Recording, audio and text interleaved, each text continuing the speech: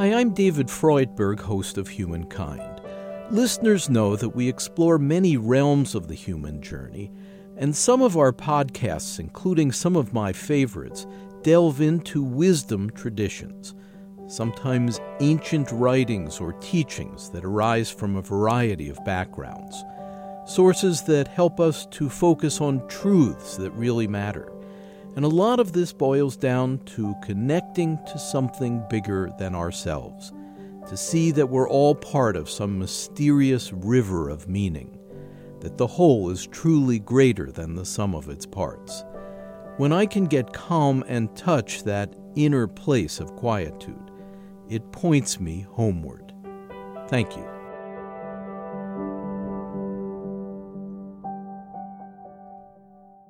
Support for Humankind comes from the Humankind Program Fund. Our series is produced in association with WGBH Boston and the Network Incorporated.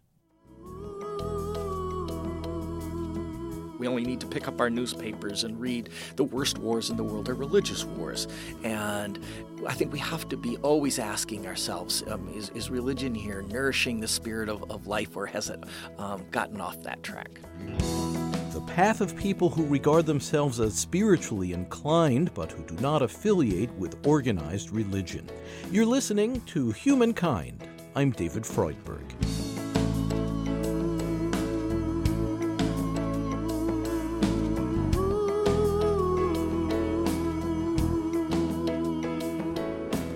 America's freedom of religion assures that a rich variety of religious and non-religious experiences will flourish, as they have since the country was founded by wig-wearing idealists in the 1700s. And this mixture of approaches has long fascinated Bradley University religion professor Robert Fuller, who studies people's motivations for choosing different paths. There was a psychologist in the mid-20th century at Harvard. His name was Gordon Allport, and he was very interested in personality theory. And he was absolutely shocked one day to realize that people who attend religious organizations were more likely to have racial prejudice than those who don't.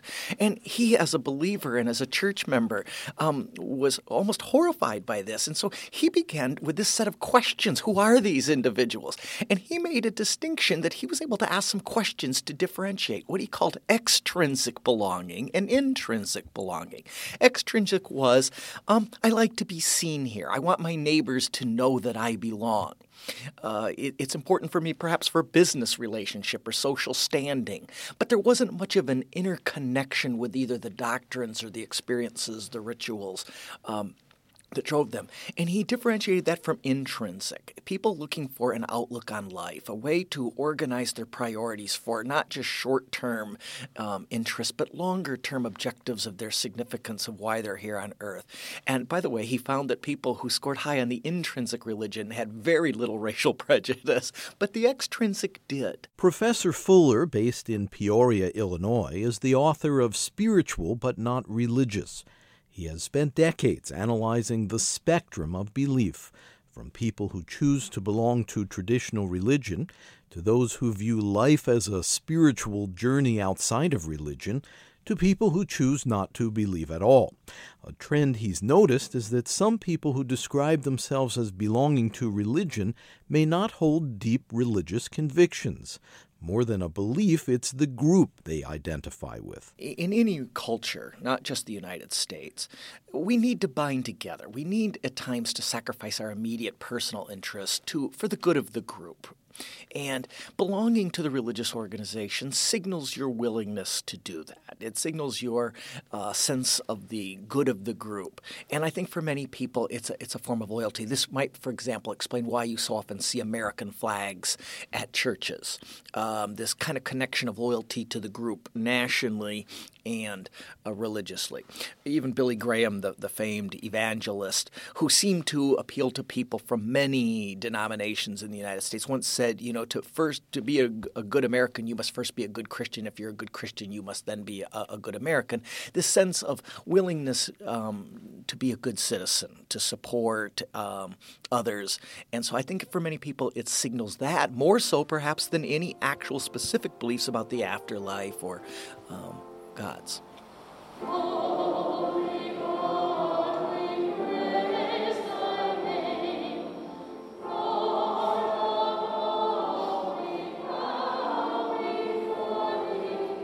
According to a recent survey, nearly 5 out of 6 Americans declare a religious affiliation. The remainder identify with no tradition in particular or say they're unsure or non-believers. But for Robert Fuller, these simple labels don't always reveal the full picture. Well, every group needs ways of distinguishing who's a member and who's not a member. Now, in human culture, as opposed to other species on planet Earth, which also have their ways of signaling who's in the group and who's not, out-group, in-group, territorialism, adherence to religious belief is one of our quickest ways of signaling to other human beings whether we're in their group or not. It can certainly distinguish whether you're Shiite or Sunni Muslim. It can distinguish whether you're Irish Catholic or Irish Protestant. But you're saying that in some cases it's not actual adherence to a belief. I think I think that you signal the adherence to the belief at an outer behavioral level. It may not translate also to personally having deep commitment.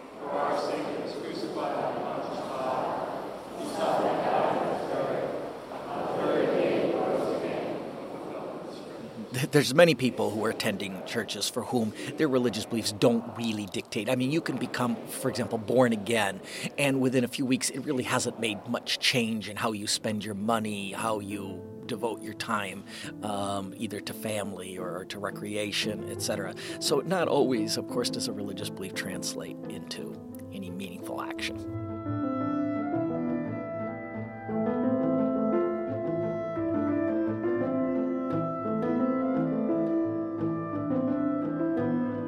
Let's shift now to Americans today who regard themselves as having a spiritual higher power, but who choose not to participate in organized religion. How many people are in this category, and why are they spiritual but not religious? Okay.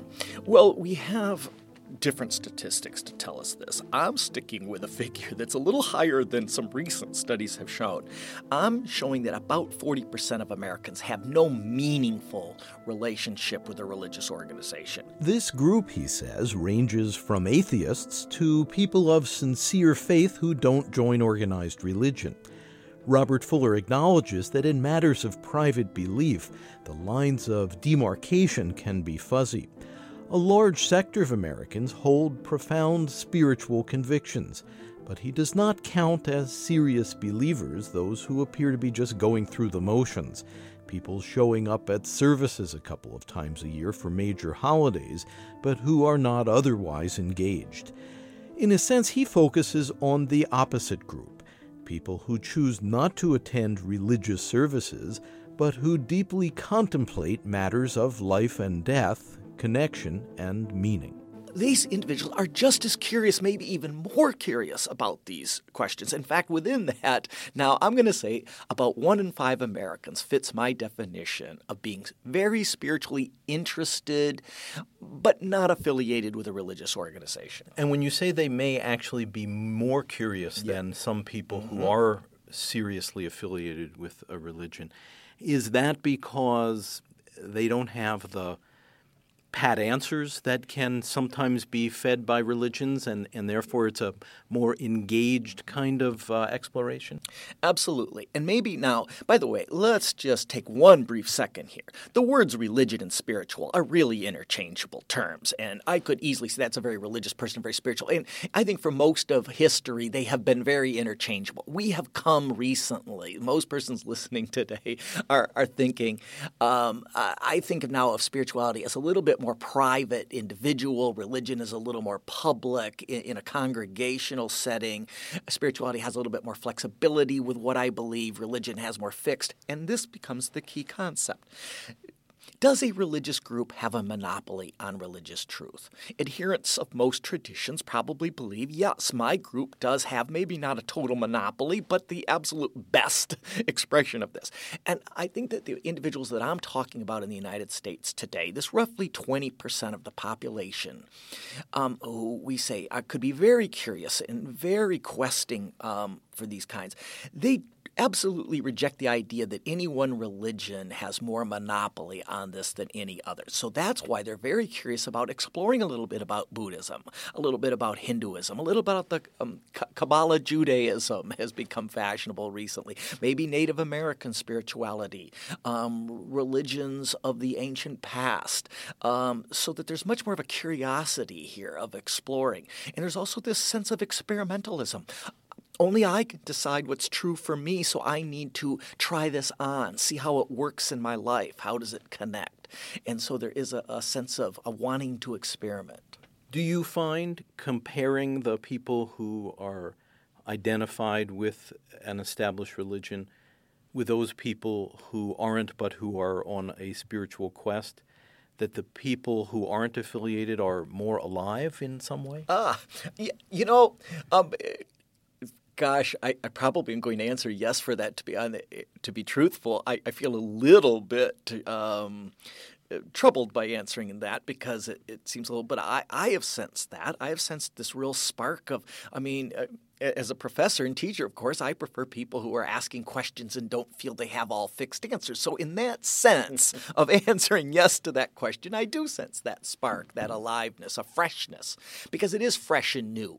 And, a possible criticism of this, there is a sense that these individuals change their beliefs more often. I used to laugh and call them convertibles. They easily convert from one, you run into them on the street one week and I'm into Baha'i and you run into them 6 months later. Well, now I'm really into yoga and in 6 months. So there's a convertibilism, a constant changing. And persons who are the more risk religious, of being a dilettante? We could say, is religion about a destination or a journey? And the spiritual but not religious, it's definitely a journey. And it's constantly, and this is what I said about this freshness, wanting to experiment and to try on and to see how this works in my life. And for others, the persons who are more comfortable in a religious congregation, religion has become a home. They found what works, or at least they sense that this works. It could seem that someone who chooses to embark on a spiritual odyssey outside of traditional religion is directionless, when in fact, for many people whom I've met and talked with who would describe themselves that way, they feel a fervent sense of direction. It's just not certain kinds of direction.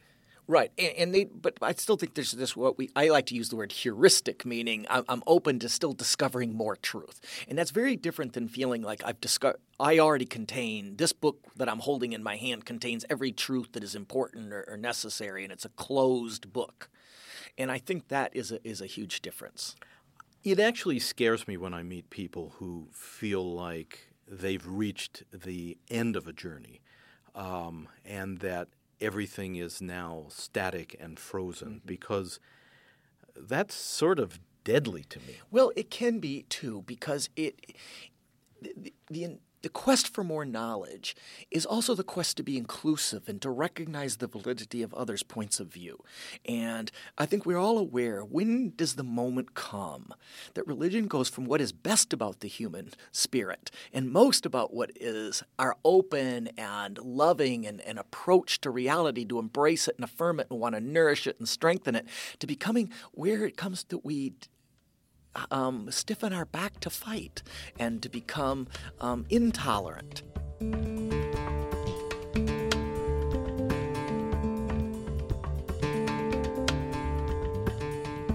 We're talking with Robert Fuller, Bradley University religion professor and author of Spiritual but Not Religious. You're listening to Humankind. I'm David Freudberg.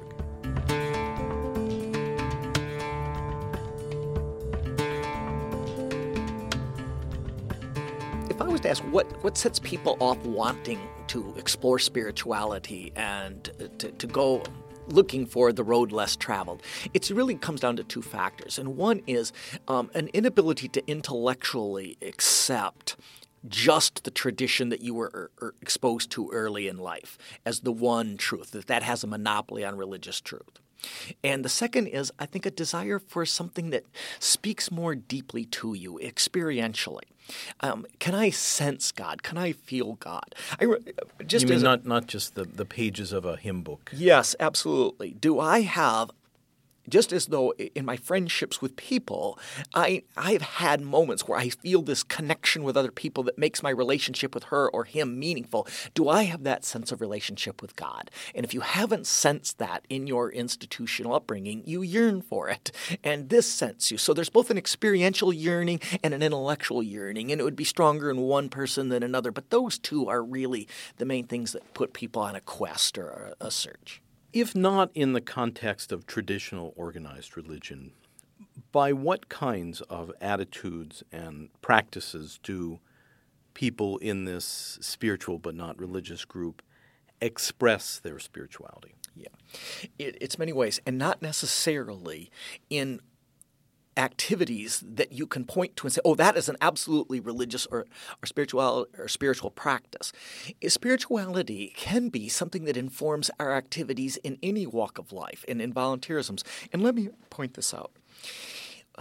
If I want to stick with some nice, easy generalizations, I would say religion's comfortable with an idea of God as a supreme being who rules reality from above, conventionally conceived of as a male, a king of kings, a judge, but a father who art in heaven, a male supreme being who rules reality from above. Spirituality tends to see God in less personal, more impersonal terms as Holy Spirit, and a spirit that nourishes reality from within. Now, in the first model, the religion model, sin and immoral behavior is breaking the commandments of that God. So that if we believe that a Bible contains the God said this, this, this, and you break that, you're in sin. The other model, the more spiritual model, looks at God as an immanent spiritual force trying to nourish reality from within. And what is sinful is any behavior that thwarts the full expression of life. What is a spiritual practice is anything that nourishes the full expression of life. So a very spiritual activity might be working with young children. It might be in a helping profession. It might be doing counseling. It might be just being a good friend to listen and to help an individual through a moment of crisis in their lives. It might be concerned with ecological issues. It might be social justice issues. So things like gender oppression, racial oppression, class oppression are actually anti-God if God is viewed as an immanent spiritual force nourishing reality from within. So many spiritual practices are about just enriching life and allowing life to grow and develop. So it's a little bit hard to point and say, oh, because in religion we can say, well, 1 hour a week in this building, that's a religious practice. And under the more spiritual practice, commitment to the reverence and sacredness of life and what is it that will protect that life and again, protect and nourish it. It can be all throughout all of our activities. What about the people who attend a church or worship service once a week on a Sunday or a Saturday in Judaism or a Friday in Islam or whatever the calendar of a particular faith tradition may be, and who nevertheless aspire to and sometimes do carry that feeling with them through the rest of the week? People for whom their religious devotion is not confined to an hour or so in a house of worship. Well, absolutely. And sometimes we don't see this aspect of American religious organizations enough. There has certainly been in the last 10 years or so a greater vocal expression. It may have been there all along. Certainly members of all of our religious congregation have felt stewards of God's creation and felt that it was incumbent upon them to witness to their faith by being good stewards of nature, stewards of society. If we go back to the great Hebrew prophets, Isaiah, Jeremiah, etc., telling us that religion isn't just a 1 hour a week practice in a temple, that it's how we treat the poor, it's how we treat the oppressed, and it's witnessing to God's creation.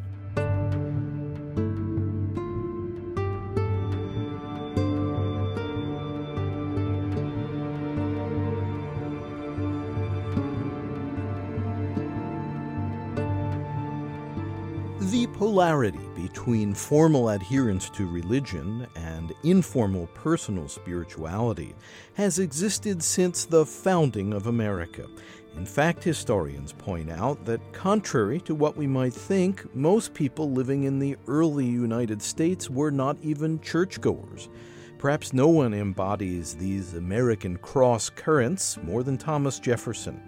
author of the Declaration of Independence, he was actually most proud of his role in drafting the Virginia Act for establishing religious freedom. Thomas Jefferson is so interesting because he had the rationalist, this worldly thinking impulses that we think of as non-belief. But he was very inspired by we live in a universe. It's not just a void. It's not a vacuum. There is a creation here, and the grandeur of it certainly suggests an intelligent architect. And so that there was a reverence for life and for life's source, even if he couldn't fill in all the details. My reading of Thomas Jefferson is that he did believe in the existence of a God. He just wasn't too thrilled by the strictures and the structures of organized religion. Exactly. And I think he rejected some of the ways this God was being portrayed in his day in the pulpits of America. He was quite certain this was too narrowing human thought about the great cosmic cause, not opening us to consider it and contemplate it.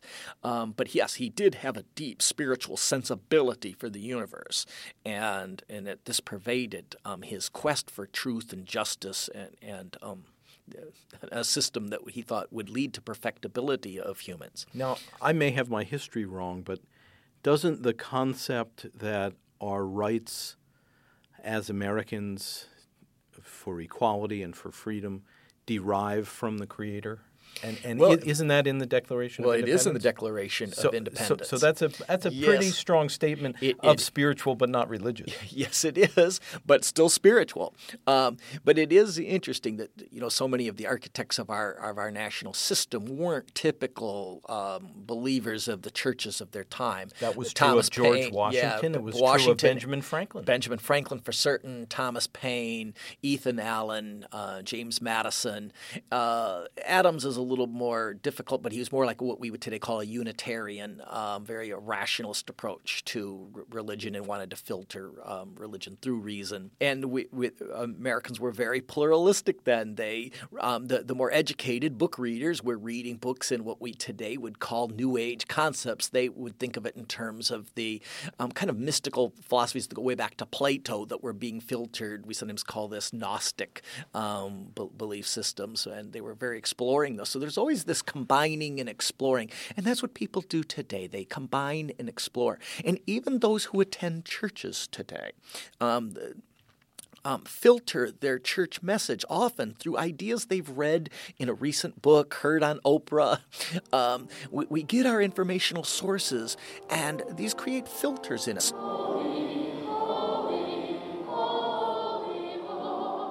So two people sitting next to each other in a church hear the sermon filtered very differently. And it's interesting we'll never know all the different filters that we carry, all of our friends carry with them as they filter out religious messages. And we might be very surprised. So a lot of the exploring and experimenting that I'm talking about, people who want to read recent psychological books, whether it's from Carl Jung or anything about self-reliance, recently books like The Celestine Prophecy, Road Less Traveled kind of books, as they use that to filter, whether they've heard something from an Eastern religious concept, from an alternative medical system, and healing philosophies. Many of our 12-step programs have a spirituality built into them. All of these create filters, and although these come from outside and are part of the spiritual but not religious, questing seeker religion that I think and write about so much, they also inform the spirituality of many of those who do attend and feel comfortable in a church congregation. So it will never really know. It's really not an entirely either-or proposition. It's not an either-or, and we will meet many people who are quietly and privately sitting in a Roman Catholic Mass or in a Reformed Jewish service and filtering it in ways that of different things they've recently encountered, something a friend has said, something they've read, something they heard in a lecture. And so it isn't an either-or. There's this dynamic combining that goes on in our individual lives. You mentioned self-reliance. Mm-hmm. Let's discuss a fascinating 19th century American, Ralph Waldo Emerson of Concord, Massachusetts. He clashed with organized religion. He felt the church worshiped dogma. Yet he found a deep spiritual presence in his own life, in the nature around him. Tell us about Ralph Waldo Emerson's journey. In Emerson's epical book, Nature, he started to strike out in this road less traveled that so many of us have followed, and we can all trace this lineage back to this very significant individual. He had been a Unitarian minister, and he'd found both, if you will, the science of his day too worldly, not focused enough on what transcends the material world. And yet he'd even found the religions of his day caught in ways of an ancient past, and he thought there must be a spirituality that can speak to the present and aim us to a more open, wider future. And he became a spokesperson for what he called transcendentalism. And he said that when he was alone in nature, he would let go of his everyday thinking patterns, things what we might call meditating today, finding some contemplative receptivity inwardly, and he began to feel the currents of universal being circulate through them. And by that he meant he felt open to a higher reality that somehow would surge through his life and empower him to a greater, more expansive living. He called this self-reliance. Now, by self, he didn't mean just what's contained within me, but he did mean this as opposed to taking all my bearings from my social group. It was the opposite of always looking to others for what I should think or feel. He believed that when we open ourselves to God inwardly, privately, personally, we get the best sense of self. I am connected to the first cause of the universe. That force which has given rise to a whole universe is present and can flow in my life and make me a co-creator of the universe. That I'm not just a guilty, sinful creature who needs to repent and beg forgiveness. I can assume my role as a co-creator of God's world if I let God's Spirit flow through me. Now, this, first of all, does require some inwardness, some quietness, some prayerful approach to life. You can't remain all day long listening to your iPod and to watching television and live the spiritual life. You have to cultivate receptivity, according to Emerson. So you mean turn off our gadgets? Yes, turn off our gadgets. Now, whether it's a walk through the woods, and his good buddy Thoreau was advocating that, but you can't, if you want to be to your own inner drummer and you want to hear the Spirit of God speaking through you and flowing through your life, and helping you march, you do have to develop inwardness, receptivity, contemplativeness. Whether this is done again through walking, through sitting quietly, if you want to call it prayer, meditation, this is what Emerson thought was the first key to authentic human existence, is cultivating inward connection with God. And I think the word spirituality, of course, fits well. But then he combined that with a sense of being willing to take the road less traveled, being willing to experiment with new ideas and to try them on to see what works for your life, because we and only we can judge what's true for us. And Emerson believed that finally we must individually as selves make those spiritual discriminations, and that there isn't just a one-size-fits-all notion of religion. So Emerson, way back in the 1830s, I think, is the real beginning and the flourishing of the spiritual but not religious, that there are many spiritual styles, and we each need to find one that best comports with our own talents and unique sensitivities and sensibilities. Bradley University religion professor Robert Fuller, based in Peoria, Illinois, is the author of Spiritual but Not Religious.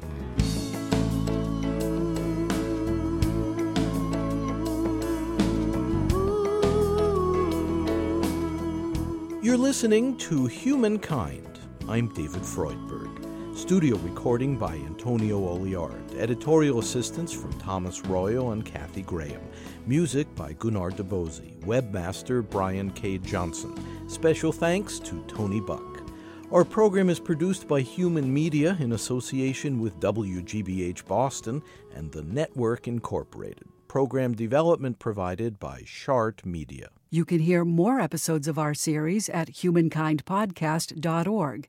That's humankindpodcast.org. This segment, Spiritual but Not Religious, is Humankind Program number 141. The executive producer is David Freudberg.